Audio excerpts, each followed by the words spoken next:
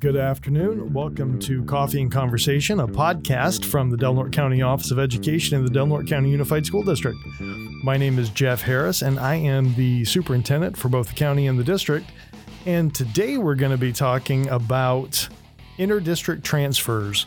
For a lot of folks, that doesn't mean too much, but that's one of the most exciting times of the year for others.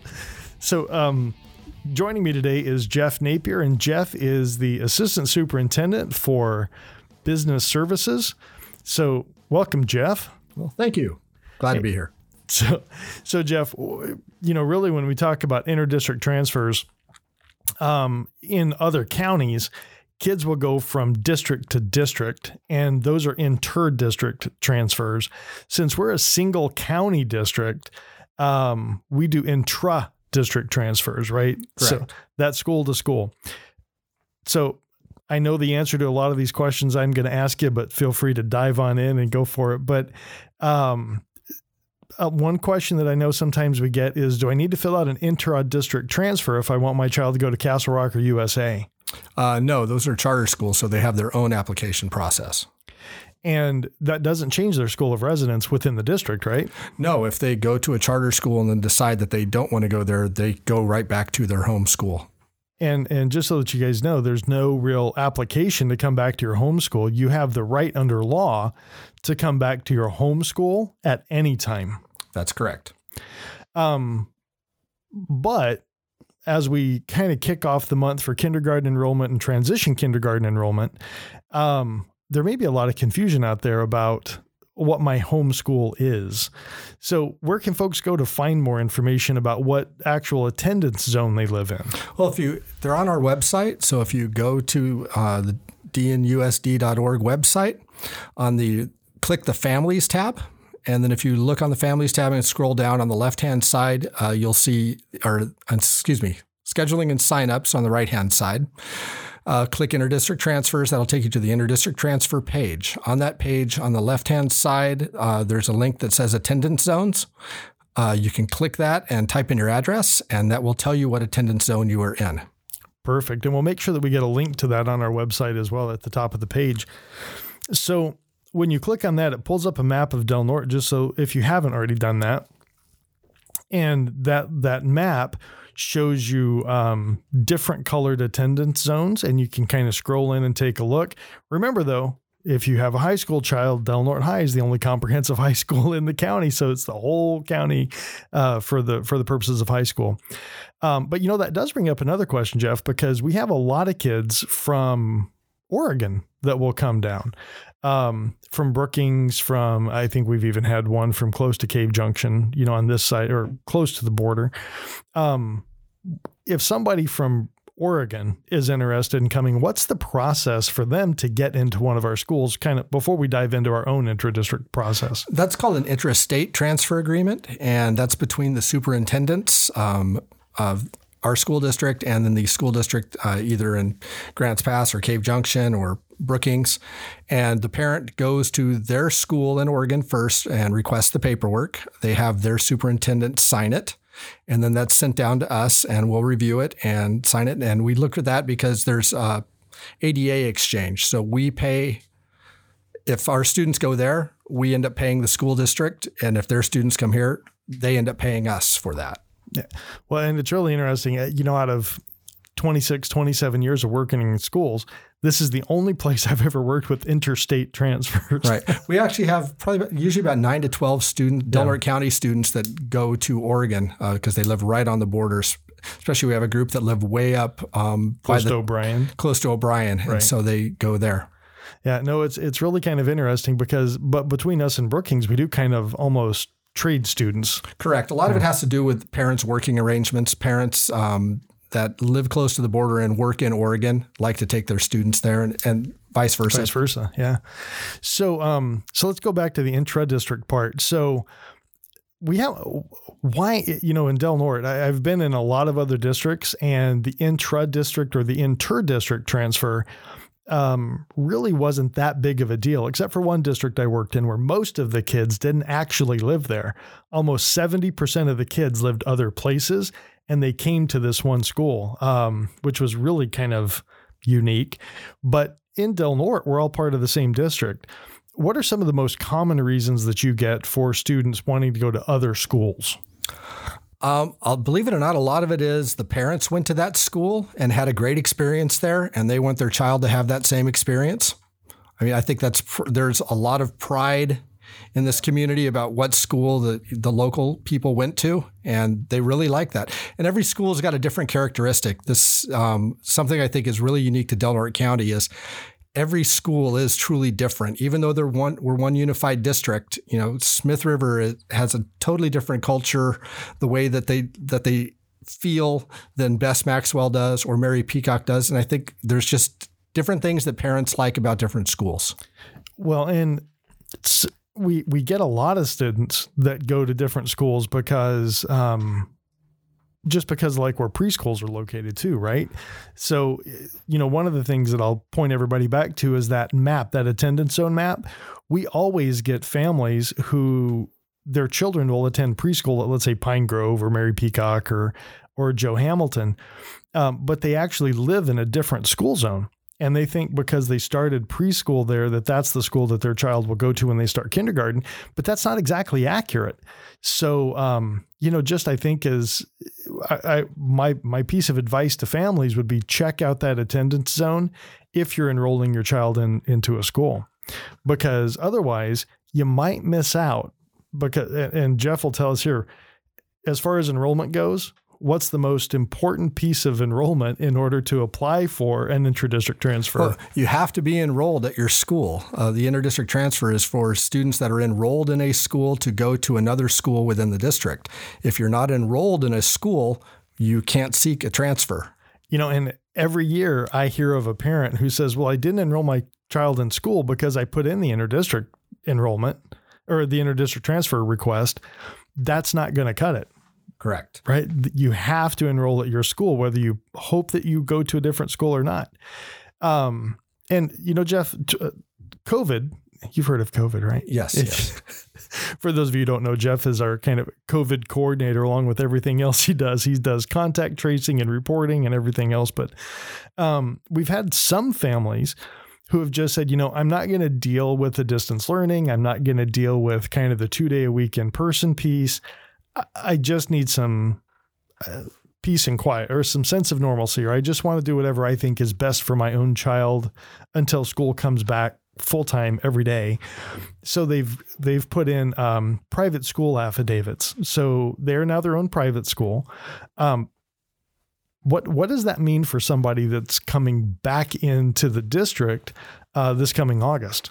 Well, if a family filed a private school affidavit, they disenrolled their student from the district. So that student is no longer enrolled. If they were on an interdistrict transfer prior to disenrolling, they're no longer enrolled. So they will have to start the process over again and reapply. Well, first they will have to enroll at a district school, mm-hmm. and then they will have to apply for an interdistrict transfer back to the school of their choice. And that's not guaranteed, right? No, it's not guaranteed. We have to look at how many students are enrolled there, how many we're looking at class size and how much the school can hold. There's a couple of schools that a lot of people want to go there, and we look at it by grade level. So we don't want to overload classes to make a bad educational experience for any child by having 40 kids in a class. Well, and especially now too with COVID, we're going to want to make sure that we're really balancing out classes, because I know some of our schools used to say, you know what, we know that's our limit, but we can take a couple more. With COVID, I think we're going to have to be very cautious about how many more people we put in classrooms. Correct. And knowing the numbers, and one of the reasons why we want people to enroll before they do an interdistrict transfers, so that we know the numbers of students. Because if we open up a school in a grade and say, okay, 6th grade at this particular school, there's only 12 kids enrolled there and we can fit 40. So we're going to go ahead and open up interdistrict transfers for that grade level, and we approve 18. And then we find out that there were another 20 kids that lived in the zone who wanted to go there, but they hadn't enrolled. And so then we've overloaded that school. And then that starts a process of taking anybody on an interdistrict transfer kind of on a seniority basis. The last one in would be the first one out, and moving people back to their home schools, which we never want to do that. When a student starts at a school, we want them to stay there all year long if we can, because that's in the best educational interest of the child. Absolutely. And we don't want to disrupt the education, period, because again, I'm going to go back to COVID. There's been enough disruption already, Agreed. So, I think one of the other things that was brought up too is when we talk about interdistrict transfers has been distance learning, because at the beginning of all this, we had a lot of families, well, about 12% of our families who said, we'd rather do distance learning than come back in person for a variety of reasons. And that number's held pretty much throughout the year. If somebody was attending a school on an interdistrict transfer and they went on full distance learning, are they going to have to put in again, or are we honoring that interdistrict transfer? No, they would not have to. If they went on to distance learning, they're still enrolled at their home school. Now, in some cases, we've hired some additional staff that may be working out of different schools. And so your child may have a teacher at a different site, but they're still enrolled in their home school. And all interdistrict transfers will be honored for anybody who just stayed on distance learning. So basically, for anybody who, again, we'll just recap, if you kept your child enrolled in the district, in person or distance learning, and you were already attending a school on an interdistrict transfer, that continues into next year. Correct. You're good to go. If you disenrolled your child and went to a private school affidavit or enrolled them at another school, which would be unenrolling them within the county, then the interdistrict transfer if they were attending on interdistrict previously, is now gone. Correct. And that includes the charter schools. If they went from one of the district schools and decided that they were going to disenroll from the district and go to a charter school, they would have to go through the lottery process again. Right. So if there was a child who lived in the Mary Peacock zone, went to a Castle Rock, but had been going to Best Maxwell on an interdistrict transfer, and they decided to come back to school in the district, they would not go back to Best Maxwell. They would have to go back to Mary Peacock and then enroll and then put in an interdistrict transfer. Correct. Yeah. So let's talk about the lottery process, because again, that's a process a few years ago that changed. It used to be, tell me if I'm wrong, it used to be where families would put in the interdistrict lottery application. The lottery was held in the spring, and then once the lottery was established, or lottery list, I should say, was established, anybody else who put in an application after that just got added to the list kind of as the applications come in. What does that process look like now? Right. Correct. We used to have what was kind of like the perpetual waiting list. The law is really clear on the lottery application for interdistrict transfers. And so what we do now is we took this problem to the board. The board said, well, let's do 2 lotteries. So we have the first lottery in March, which is going on right now. And that will end last day of March, which is the 31st, I believe. And the drawing will be on April 9th. So just so folks know, April 9th is over spring break. That's correct. School is not in session, but the district office is open that day. And so we will be doing the drawing on April 9th. So again, I'm going to interrupt you one more time. I just want folks to be clear. That's over spring break. So if you wait to the last minute to bring in your lottery form, the last day is Wednesday, March 31st. That drawing will be held a week and a half later on Friday, March 9th, but your school will not be open on that day. So you can log in remotely, I believe, and watch the lottery occur. Hadn't thought about that, but we could do that if you want. We normally don't have that. Yeah, well, we'll have it open so you can watch. Okay, so if you want to watch numbers being pulled from a hat. So we took that to the board. The board established that we'll have a second lottery because the education code says that for interdistrict transfers, there has to be a lottery. We can't just put people onto a waiting list. So the second lottery has a deadline of July 30th. So if you miss the first lottery deadline, you can put in an application as long as we have it before July 30th. And that drawing is on August 19th. Now, anybody that's in that second lottery immediately goes behind anyone who was on a waiting list from the first lottery. So let's say that your child was 6th grade and they wanted to attend Redwood in the first lottery, and there wasn't enough room initially to put them into Redwood. So they're on the waiting list for Redwood based on their lottery number. Anybody that received 6th grade for Redwood in the second lottery would go behind that person. So if you're in on the first lottery, you have a much better chance. Now, that being said, every school has different grade levels that are impacted. Some schools are really impacted at 3rd and 6th grade. Other schools can be impacted at 7th or at 4th grade. So just because one grade is closed at a school doesn't mean that all grades will be closed. So again, I think it's really important that folks, if you have a question, give Jeff and his office a call, because you may hear, my child got into this school, and the parent said, but why didn't mine? It's not about the school. It's about the grade level. It's about the number of students that are enrolled there, who live there, or who have been attending already on interdistrict transfers. There are a lot of different things that go into it, but we do place based on the lottery. Correct. So, Jeff, the other thing too is, so you do 2 lotteries. What happens to somebody in September who then comes back and says, you know what? Now that I'm thinking about it, I'd like my child to go to a different school. Is there another lottery at that point? No, we can't do that. After the second lottery, we can't honor interdistrict transfers. So we don't do another lottery.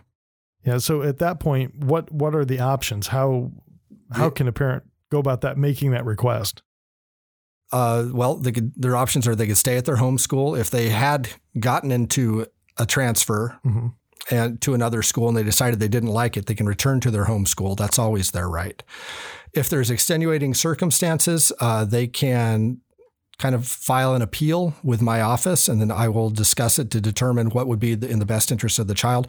There is a single year assignment to a site, which is not a transfer. It doesn't keep going on forever, but based on circumstances, we have allowed students to attend a site for the remainder of a year, such as one thing that happens a lot, people will move mid-year. And so they're happy at their home school, but then they move out of zone. So technically, they should be on an interdistrict transfer to stay at their home school.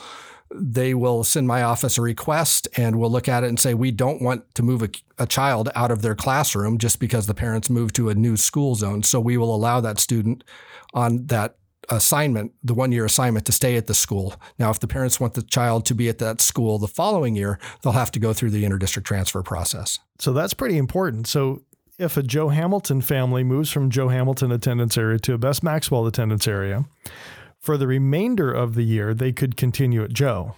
They have to request it, but Correct. They could. But the following year, they have to put in for the lottery. That's correct. So I think that's really important for anybody who may be listening to the podcast who has moved.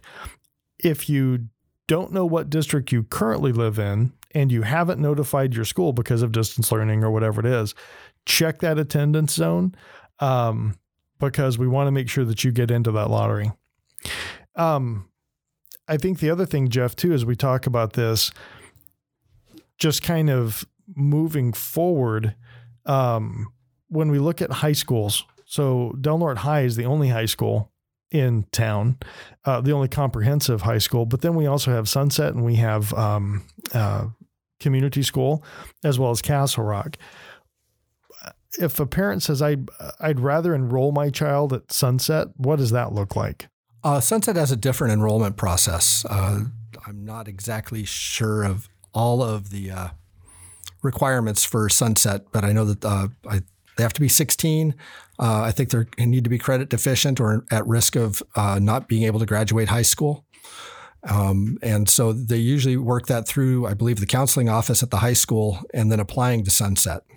Yeah, so it's a little different process. So we've all heard great things about Del Norte High, about Sunset, about Castle Rock.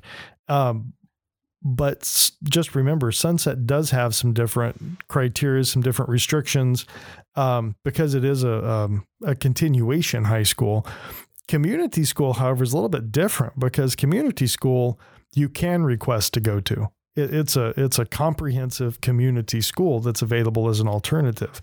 But we would still probably like to work with your child's current school to make sure that would be a good fit, and that we'd be able to move forward on that front. Del Norte High, though, if they're moving up from a Redwood or a Smith River or a Mountain or a Crescent Elk, is there anything else that a family needs to do, or are they automatically just enrolled at Del Norte High? They automatically roll. The 8th graders automatically roll to Del Norte High School. So the counselors should have met with all the 8th graders prior to, and they should have already received all the information, gotten their classes prior to school ever starting.